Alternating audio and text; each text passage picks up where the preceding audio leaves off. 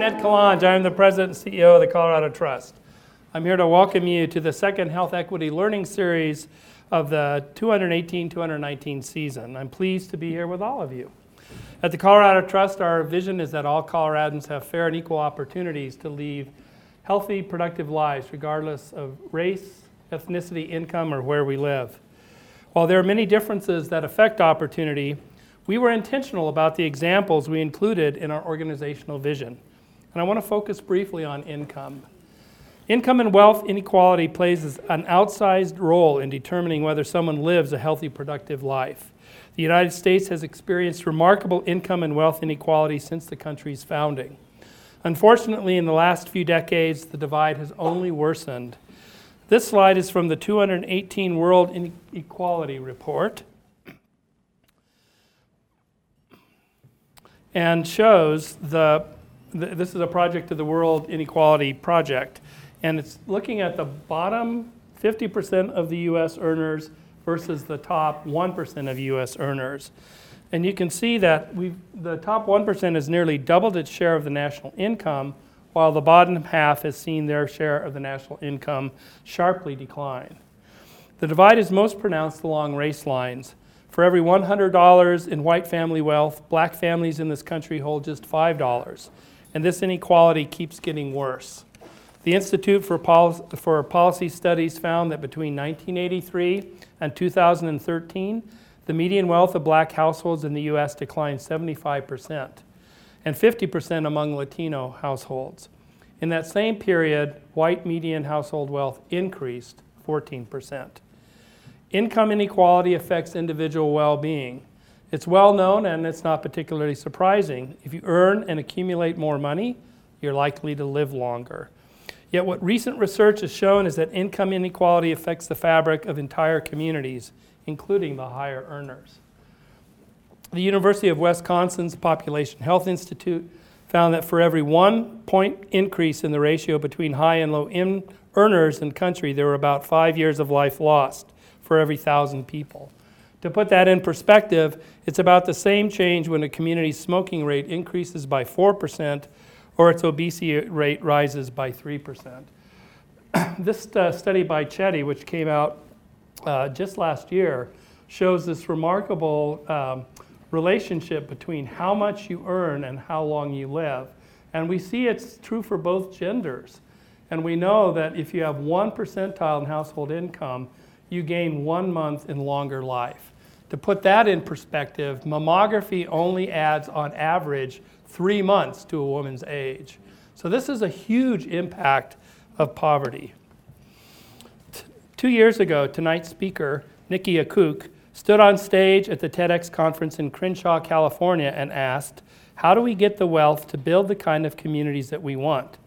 The answer, she said, is collective economics, especially worker ownership of businesses.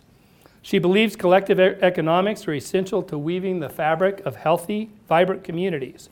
And she's going to share her thoughts on the connections between community wealth and health with you this evening.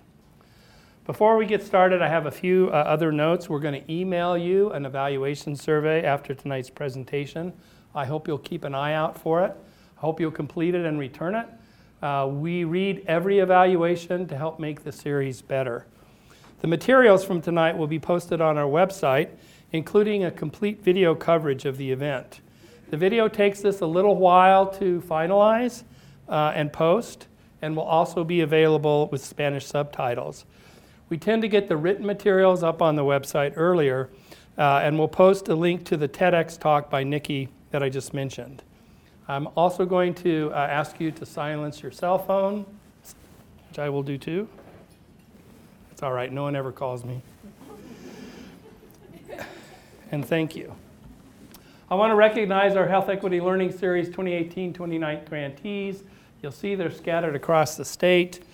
These 20 grantees will use the recordings from tonight and work with our facilitators who are from Transformative Alliances to kind of discuss the impact of the information in their communities. I want to highlight the 6 communities that are bolded. These are our inaugural class of community leaders in health equity. including hosting the events and the facilitated discussions. Staff from these organizations are taking part in an intensive 18-month curriculum which is focused on health equity education and awareness. This is a significant time commitment, and I want to make sure I point them out and thank them for that time. If you'd like to find a viewing event near you, please visit the Health Equity Series page on our website. There's an interactive map that will locate the Colorado grantee closest to you along with their contact information. And these events will begin taking place around the state in a few weeks. Now it's a real pleasure to introduce you to Nikki Akuk, our speaker this evening. In 2012, she founded RCO Material Reuse based in Compton, California. The company has since recycled more than 300 million pounds of rubber, diverting 60 million gallons of oil from landfills in the process.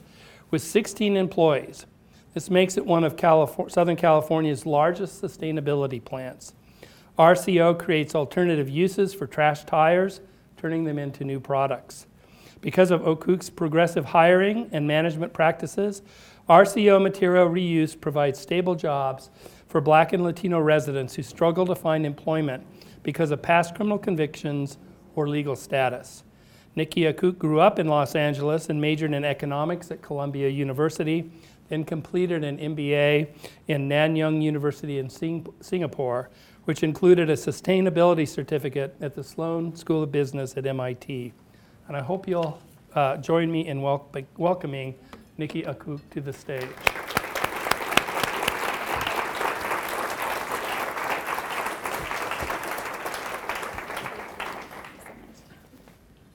Thank you. Good evening. Thank you so much for having me here and listening to what I have to say. I'd like to especially thank my elders in the room. I am not always a huge fan of listening to the opinions of those who are younger than me because sometimes they don't have enough lived experience. So thank you for taking the time. Mostly what I have tonight, I don't have any slides. I have a lot of stories. I'm going to be telling you the stories of the folks at RCO and what we've done so far.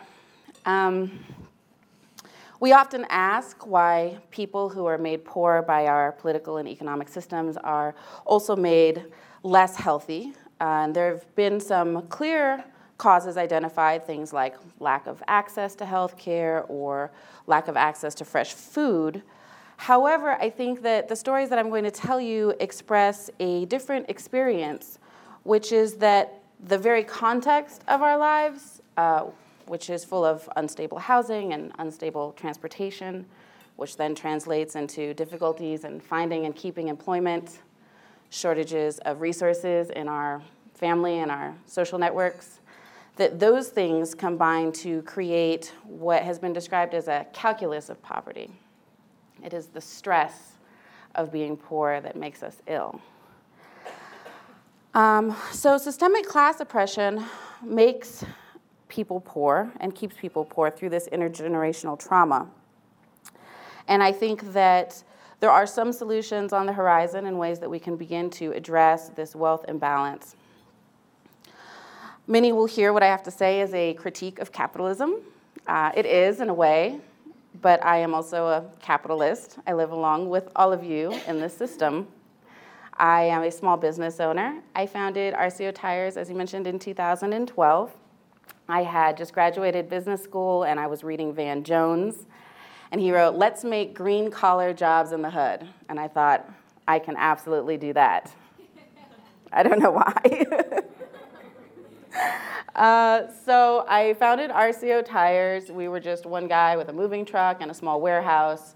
We've grown over the years. As he's mentioned, we've recycled more than 300 million pounds of rubber, almost 70 million gallons of oil diverted out of landfills and into new products. To put that into context, that would be 7 times the Exxon Valdez spill.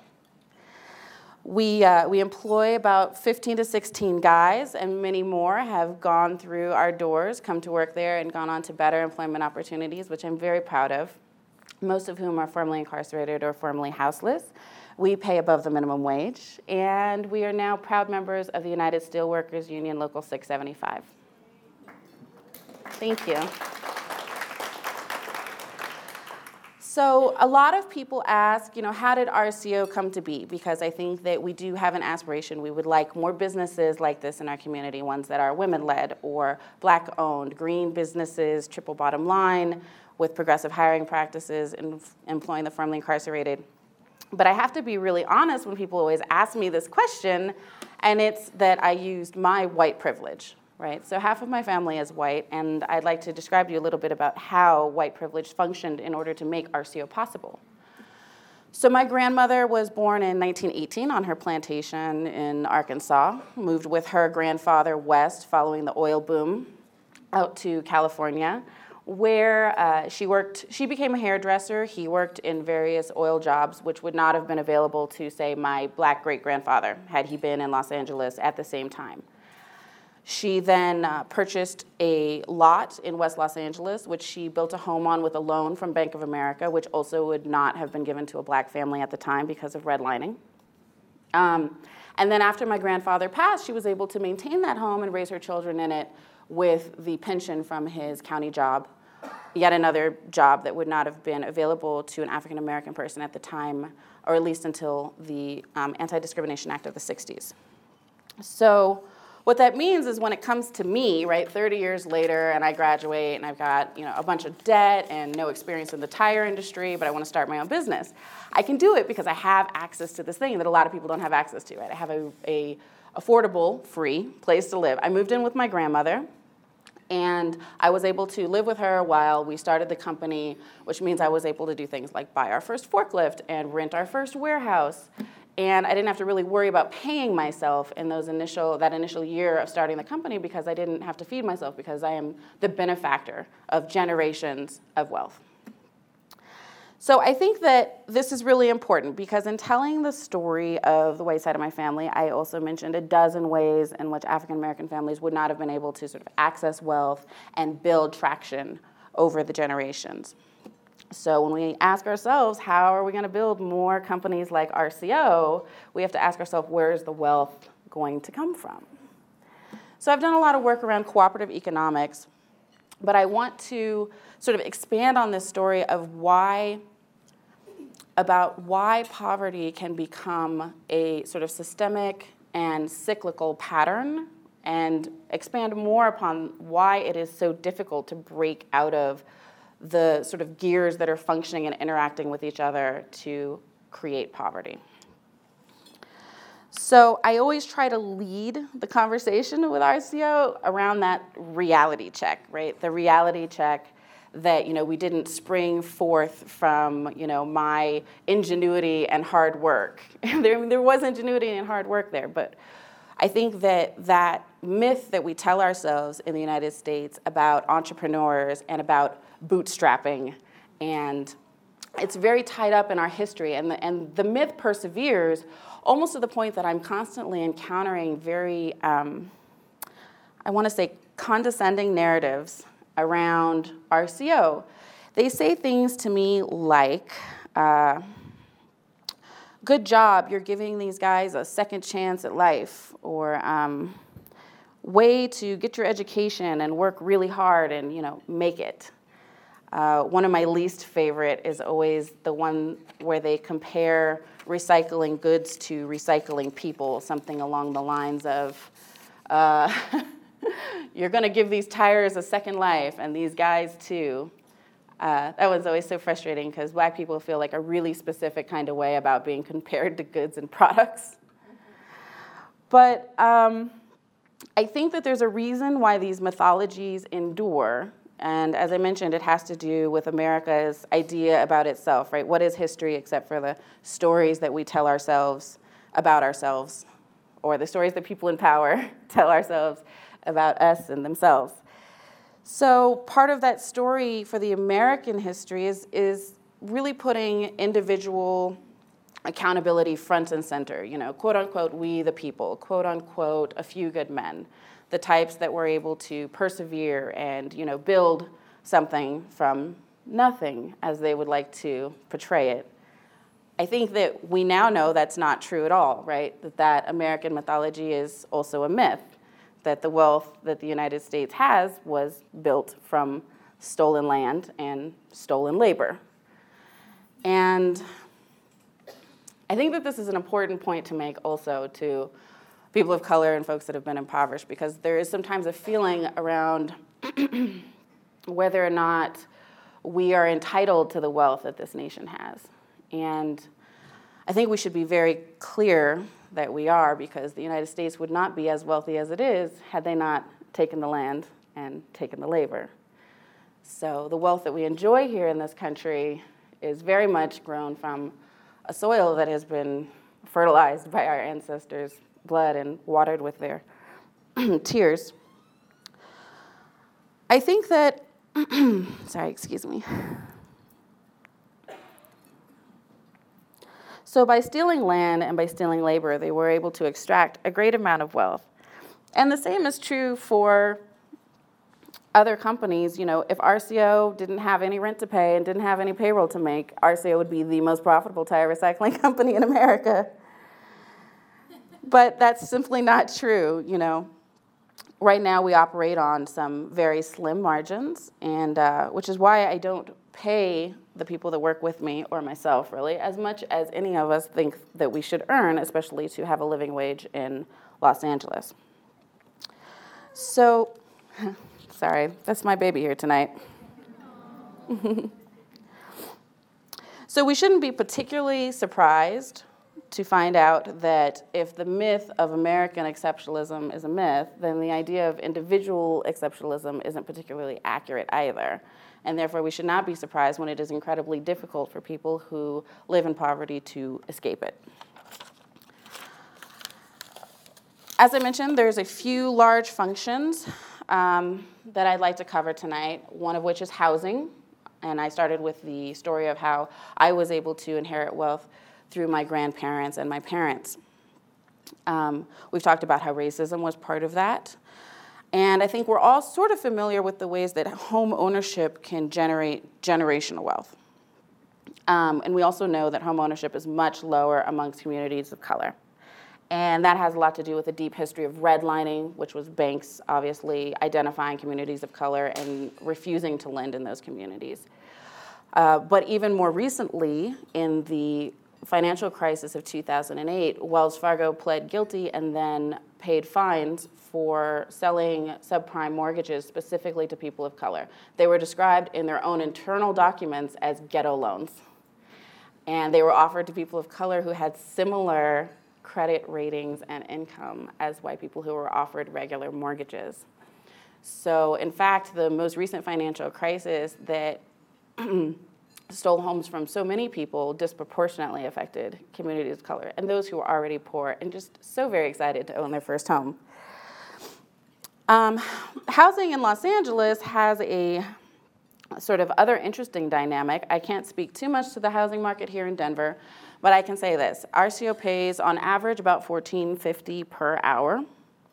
A lot of these guys have 2 children, some more than that, which means that if their partner is staying home with a smaller child, then they're living on one income of less than $2,000 a month. The average 2-bedroom apartment in Los Angeles is $2,300. So obviously those ends don't meet, but hey, so we live and work in the hood. So in Compton, the average 2-bedroom, I don't even really want to say this because I don't want to get gentrified, but the average 2-bedroom apartment in Compton is $1,500. And so the way that they make that work, right, is that they work for me, and then a lot of them have sort of side gigs where they're helping out at a family restaurant or their wife is doing daycare on the side. And that may pay a rent, but we have a very competitive housing market in the sense that any landlord is going to ask any one of these guys in LA to earn 4 times the rent to move in. And very often they have criminal background checks, and very often you have to have stellar credit, and very often there's rules on how many people can live in a home. So it is almost impossible to secure housing in LA. I have gone so far as to go in and rent apartments for my employees. Interestingly, though, my credit used to be great before I started a small business. But interestingly, my credit and my income may not be that much better than theirs, and yet I get more callbacks from landlords So we know what that is. I don't necessarily always read as a Black person, and these guys, they walk in and they get turned down again and again. I mean, dozens of rejections. Can you imagine being apartment hunting and being refused, 30 times in 1 month? And this all when your kids are like at the brink. So it just, it is one of the things that then contributes to the ongoing instability, because there were 2 guys that worked for me, both of which had a similar situation. They had married a woman who already had 2 children. They then had 2 children. When they reached the 4 children mark, their landlord came and told them that they could no longer live in their 2-bedroom apartment. So not only the stress of a new baby, but now you have to relocate. And they couldn't find a place fast enough, and they had already been reported by the landlord to CPS, Child Protective Services. And before you know it, mom is trying to take 2 of the kids to live with her mom, and dad's taking 2 of the kids to live with his mom. They're separated. CPS is already after them. Kids end up in custody. Now, in order to get the kids out of custody, they have to do a lot of things, right? You have to show up, you have to prove your employment, you have to take drug tests, you have to find new housing, you have to have that housing inspected. It's a whole thing. I've never dealt with this, right? So this is something I think that is very specific to those that are made poor, this particular hassle, right? And there's other elements to it, right? There's a big hassle with probation officers, parole officers, drug testing, check-ins. My employees miss a lot of work. I have no idea how they would hold down a job anywhere else, right? If they worked at any regular grocery store, if they had, one of the guys actually, got a call back from the post office, which for him was like the break of his life. He's like, I'm going to be a federal employee, I'm going to have a pension. He couldn't even make it through the 90 days probation because of one of these various appointments that was going to always conflict with his work schedule. So the system does not make it easy. Anyhow, in order to secure housing, what you then have is a lot of people accepting sort of, terrible housing. Very often, you can only get accepted or rent a place through a friend or a family reference. Somebody knows somebody that has an apartment, or you're dealing with like a particularly lenient landlord. So then when you finally get your family moved into this new apartment and you find mold in your bathroom, how likely are you to report it? I then had 2 or 3 employees who were living in places, one of which the bathroom ceiling fell into his bathtub 3 times, and there was mold all over the apartment. Now, both of his young children ended up with asthma, one of which ended up in the hospital with pneumonia. I'm not a physician. I'm not going to stand here to try to make correlations between mold and asthma, though it is something that has been documented in the past. Another one of them, both of his children, he had 2 very healthy children born before, and then the 2 children where his wife was living in this apartment when they were born were both born with the same condition. It's called gastricisosis. I don't even know how to say this word.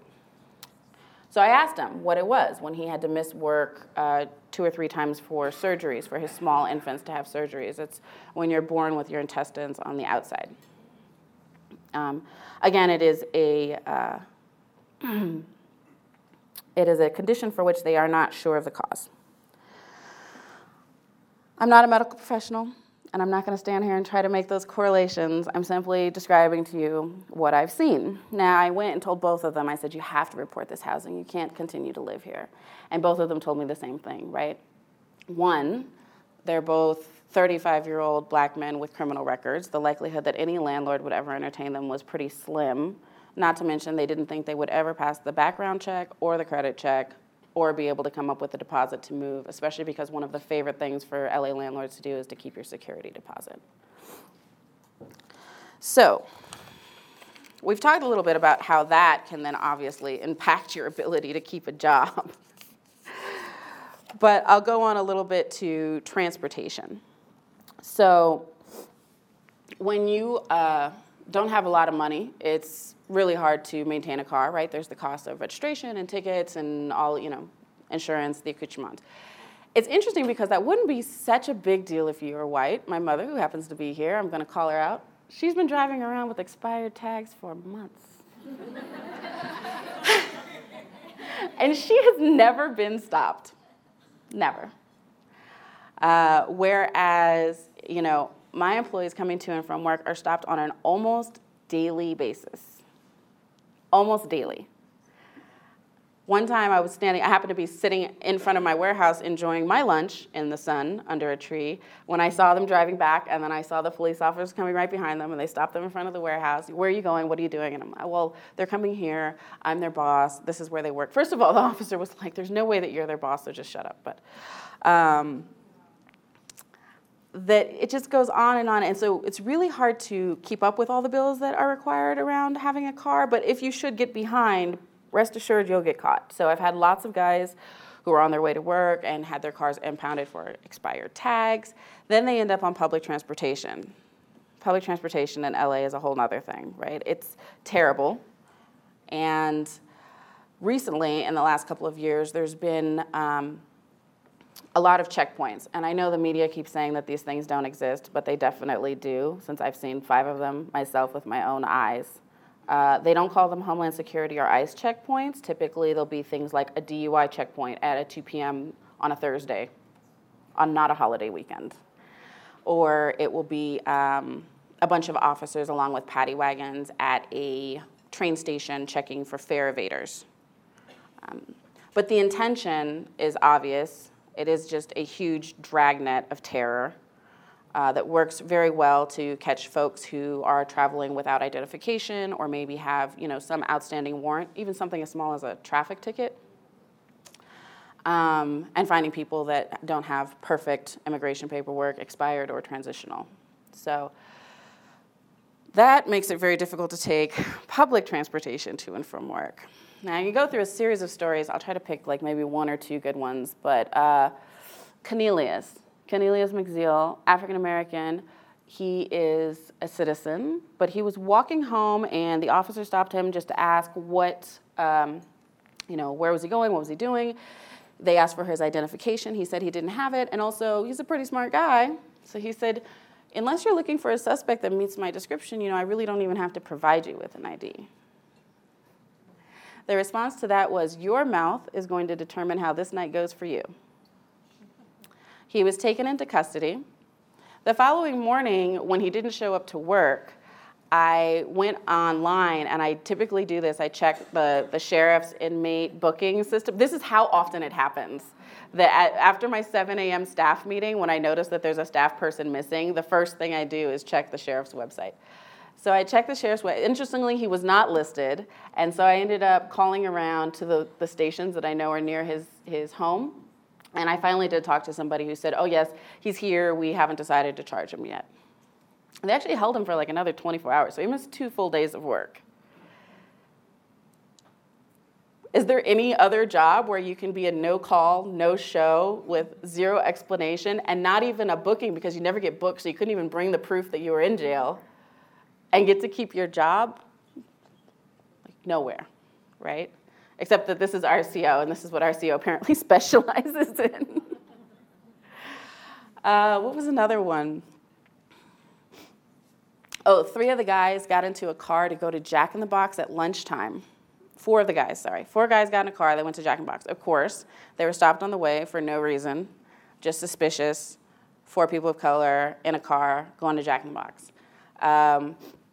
When they were pulled over, all of them had their names run, their IDs run, and one of them had an outstanding traffic violation that he was supposed to have gone to court for the week before, but he'd forgotten, right? So it's not even like it's been outstanding for a very long time. They took him into custody. So then when they came back from lunch, there were 3 guys, and I'm like, hey, guys, where's the 4th musketeer? Where's the 4th guy? The cops could how does a business like RCO function when the state continues to kidnap my employees? I started with 4 people on the workforce in the morning and only had 3 by the middle of the afternoon. It goes on and on.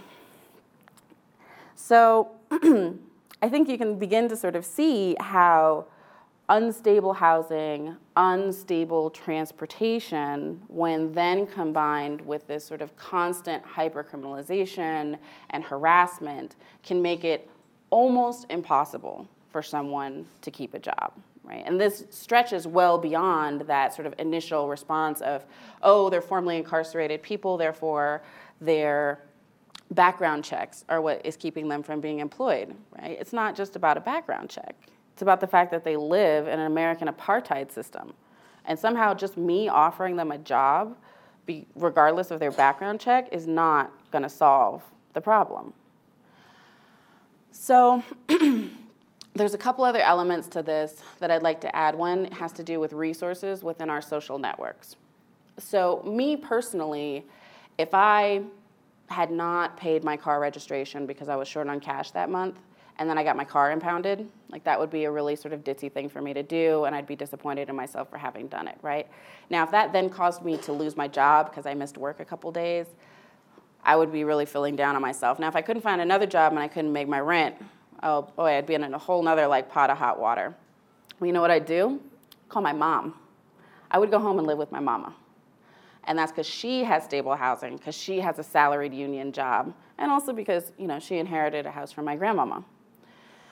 So what does anybody else do when they don't have friends and family that can provide that for them, right? If we're all stretched like this extremely thin all the time, like who do you fall back on? Who do you rely on? Who in your social networks can help you in these times of need?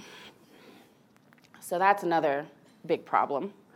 But there's a sort of second element to that that has to do with social networks, which is that it's also difficult to access the people that can get you ahead in life too, right? If your social networks tend to be full of folks that are just like you, that are living on the razor's edge, you're not always going to get the wonderful opportunity to meet somebody who might be able to refer you to a great job or give you a great reference or inform you on new opportunities. I think that became really apparent with me because I went to this amazing Ivy League university. And while I came from a fairly well-educated, my mother was the first person in our family to go to college. But still, you know, she was an auto mechanic for years. My grandmother was a hairdresser. We don't have generations of sort of well-connected networks. Columbia University probably should have been the place that I went to get those, right? That would have been my opportunity to begin to make friends and colleagues and lifelong relationships with people who have access to types of wealth that I'm not familiar with. However, I didn't do that. Instead, I spent most of my college hanging out with another young black girl from Oakland. We commiserated on how shocking it was to see extremely wealthy people up close. And we spent a lot of time going to like Harlem reggae clubs on the weekend. But that's because I was looking for something that was familiar. It was hard for me to think about socializing with people that holidayed in the Hamptons, right? It just didn't register with me. And that becomes part of our sort of cycle is that, you know, it's hard for us to break through and to find the networks that are going to lead us to new possibilities. Also, the other thing that we incredibly burden ourselves to do is that for some reason, those of us with the very least have an inherent desire to give back in ways that I can't even describe. I started teaching entrepreneurship classes to the formerly incarcerated, and I have to say, like, I made the assumption, I think anybody else would make this assumption too, but I made the assumption that most people would want to figure out a way to make as much money as possible because they had to make up for lost time from all the years that they spent out of the workforce, right? So a couple of the business models I looked at was, you know, a woman who was going to start a corner store, a bodega, and then a guy who was going to start a trucking school, and somebody else who was going to start a worm farm for bait. It's a thing. So, but what's interesting is that every single one of those business models has some social aspect to it, right? The woman that wanted to start this bodega, she wanted it to have a safe space for teenagers. She's like, I just want to put a couple arcade games over there so that kids can feel safe coming in here to hang out after school. The guy with the trucking company, he wanted to definitely educate other formerly incarcerated people about how they could get into the trucking business. The worm farm, same thing. He had he wanted to educate young people in the schools about farming and soil remediation and growing your own food. And I was so impressed. I was like, wow, you guys. It reminds me all the time, because even me, right, here I am with this tire recycling business, and there's a lot of other startups out there, right? It could have been a tech startup. It could have been any kind of startup. But we have this desire. We want to make our communities better, and it inspires me, and it reminds me all the time that a poverty of means is not a poverty of spirit. But I think that it does tax us, like, to the absolute maximum, right? That people with so few resources, who are then trying to rely on each other, who also have so few resources, and then want to also give to each other who have so few resources. So that becomes one of the elements in this sort of feedback loop. Now, when I was at MIT and we were studying climate change, they used feedback loops quite a bit. So I was thinking about making slides, but the actual slide, the diagram's feedback loops, is so dull to look at. So I'll just ask you to imagine it in your mind. But feedback loops are things like, as the climate temperature increases, the permafrost begins to melt, and then, off gases, methane gases, which then increase the clip at which climate change is moving. So there are these feedback loops throughout the cycle where one cause then enhances the overall cycle. Same thing like air conditioning, right? As the temperature increases, humans are going to need air conditioning in order to survive. Air conditioning requires chemicals that then destroy our ozone and requires energy that also creates more greenhouse gases, creating a feedback loop, which then contributes to the overall climate change cycle. So poverty has its own feedback loops, right? We've talked about a few of them: the transportation, the housing, the shortage of resources within our communities, the inability to access upwardly mobile social networks, and then the constant hypercriminalization of the media and sort of society's enforcers, which continue to blame us for being impoverished people and then jail us for doing it. I didn't go through all the pages I meant to go through. Now, at this point, which I think I've gone through quite a bit of my time, I will finally arrive at the health impacts. So the primary health impact that I want to talk about is stress. Like, now that I've talked about this with you for about 40 minutes, are you guys stressed out?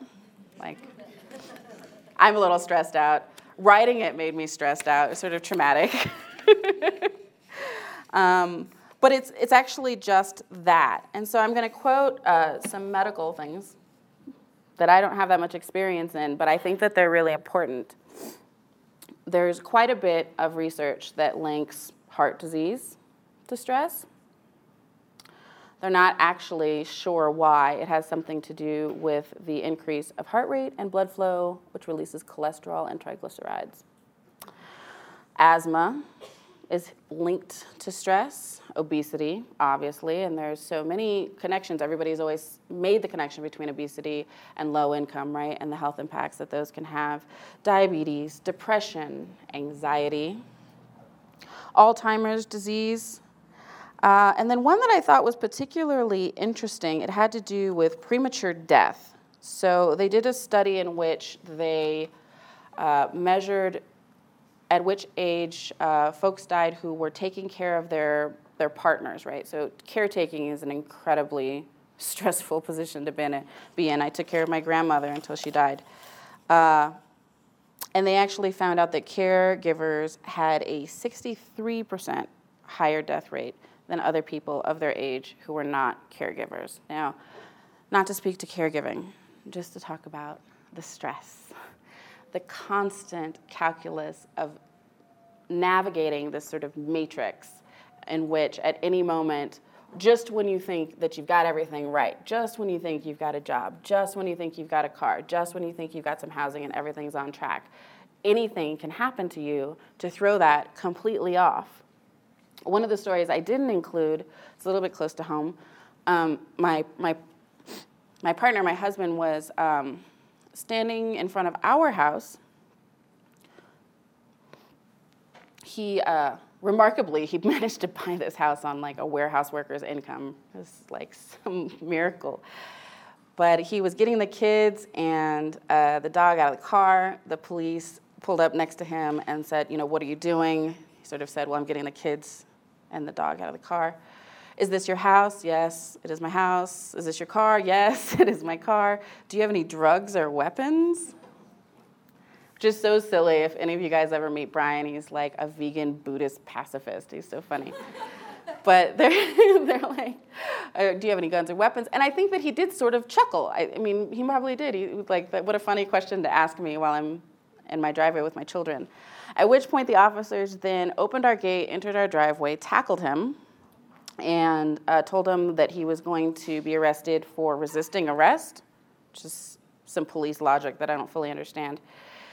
They also told him that the kids were going to be taken by CPS unless somebody was going to show up and take care of them. So he yelled to my neighbor, love her to death. She happened to just come out of the gate and grab the kids to take the kids. He was taken. I pulled up about this time with my 1-week-old baby, and they dragged him away.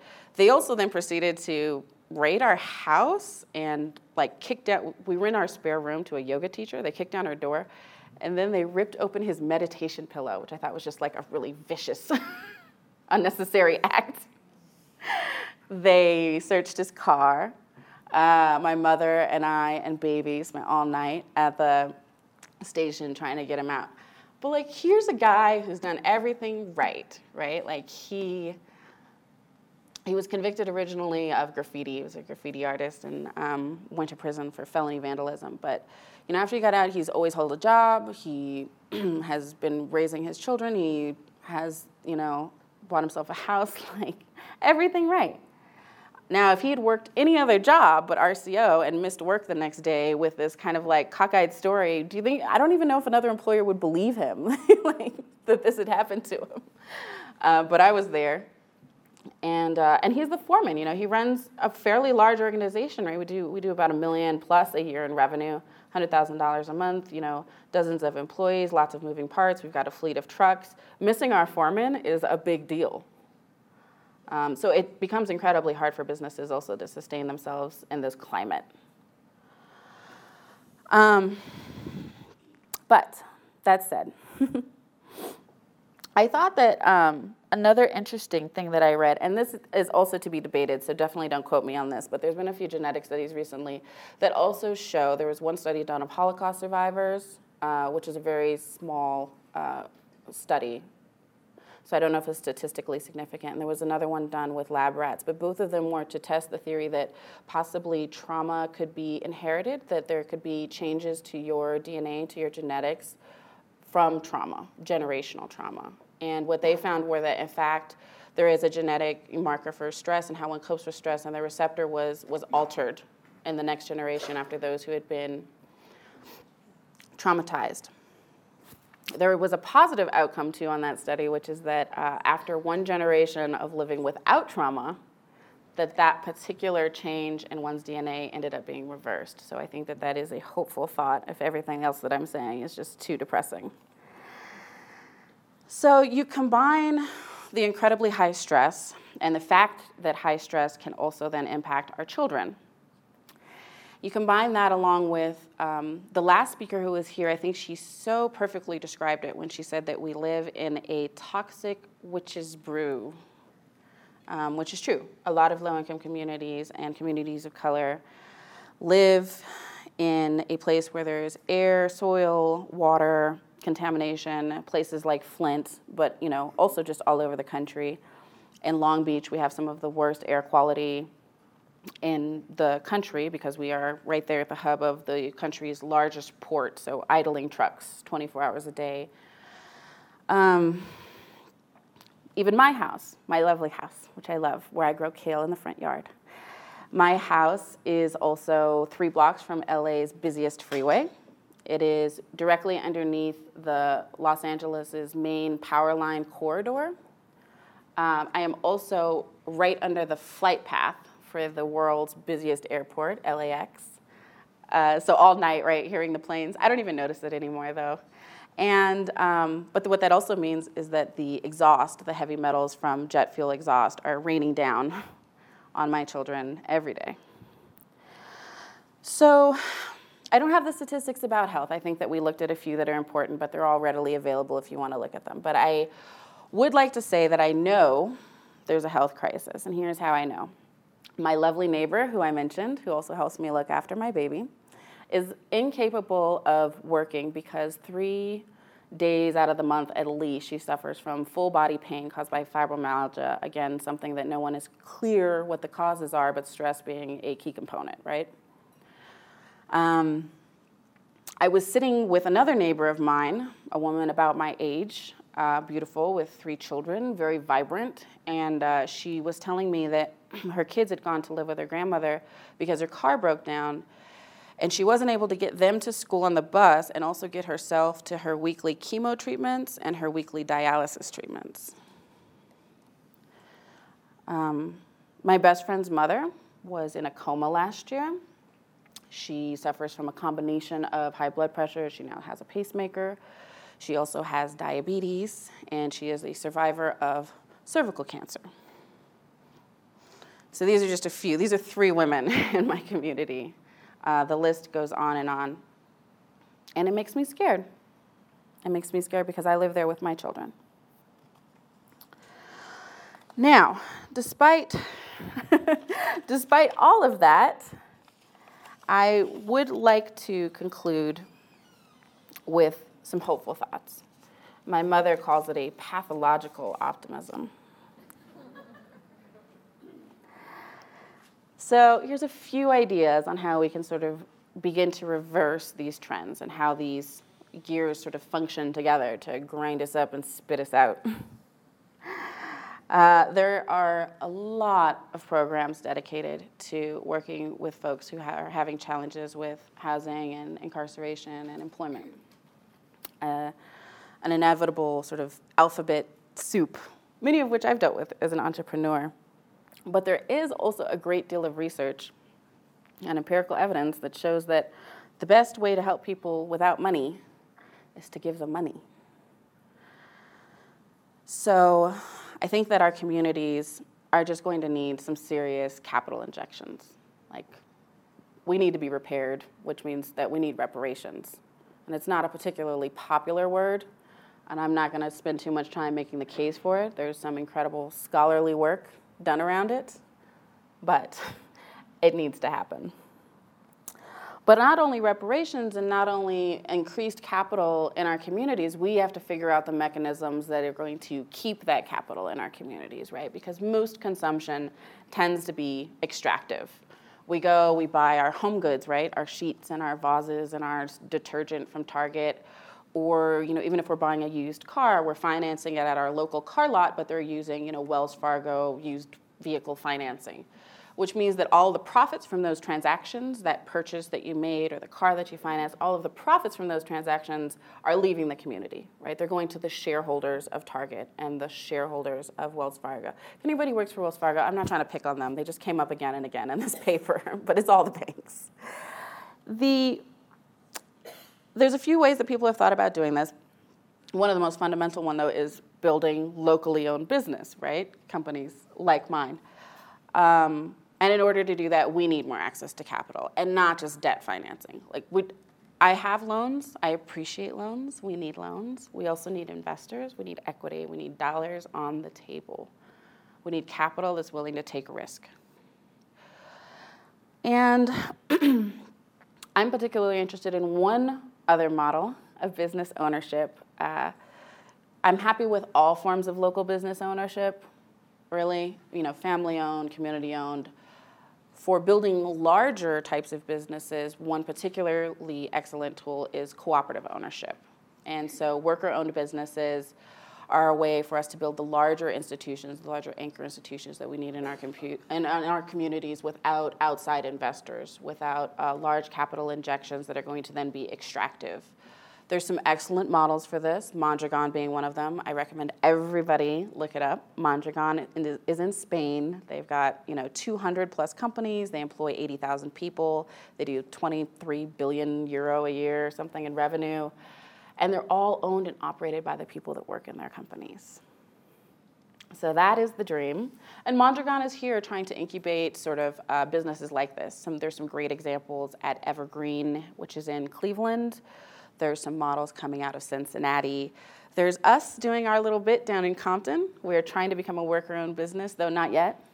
And a few examples out in Berkeley. And I'm sure that there's cooperatives here in Colorado and that we can grow that movement towards sort of a more dignified, a more decent, a more just economy that works for all of us.